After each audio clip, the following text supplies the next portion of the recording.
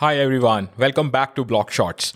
My name is Gautam Dhameja, and in this episode of the podcast, we are going to talk about a slightly more philosophical topic. So, we are going to talk about censorship resistance in the context of blockchains and decentralized systems.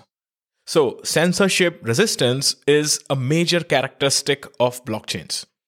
Since the very beginning of blockchains, they have been, tagged as censorship resistant, and nobody can control them, nobody can disallow anyone to use them, and so on. So we are going to just touch into how that really happens. So let's first look at centralized systems.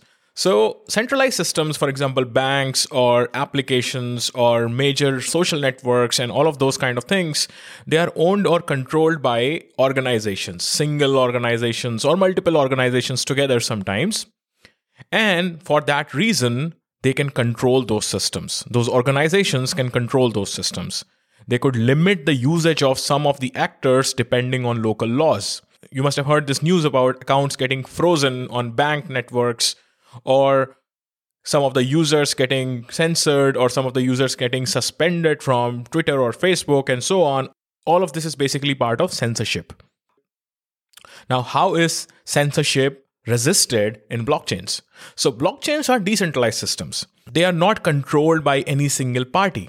They are made equal for everyone, and they function based on the rules of the network. So because blockchain systems are fully decentralized and peer-to-peer networks, they do not have a single point of control. They also are basically spread across borders. So some of the Bitcoin nodes might be in some part of the world and others are in other parts of the world. There is no single country that can say that they can apply their local laws on Bitcoin or Ethereum or any other blockchain for that matter. Now, how does that impact the whole censorship thing? So essentially, because these networks are completely decentralized and they do not follow any local laws, no single organization or no single government or no single company can place limitations on blockchains. Any person who is sending a transaction to one node of the blockchain can also send that transaction to another node of the blockchain across different countries, across different applications. And eventually their transaction will be included in the blockchain network. And that is where censorship resistance comes into the picture. So no user is disallowed from using the blockchain.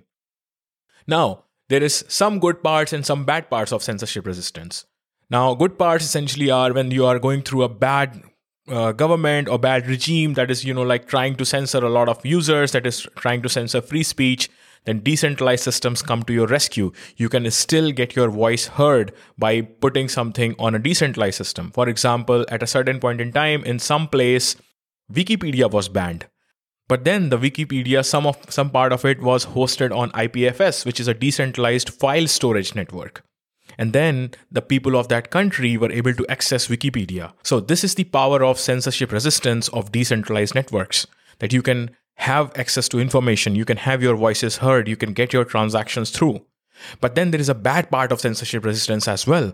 Like, for example, the bad actors, the not so social actors, the people who are trying to create bad things in the society, they are also able to do their thing without any rules, without any laws.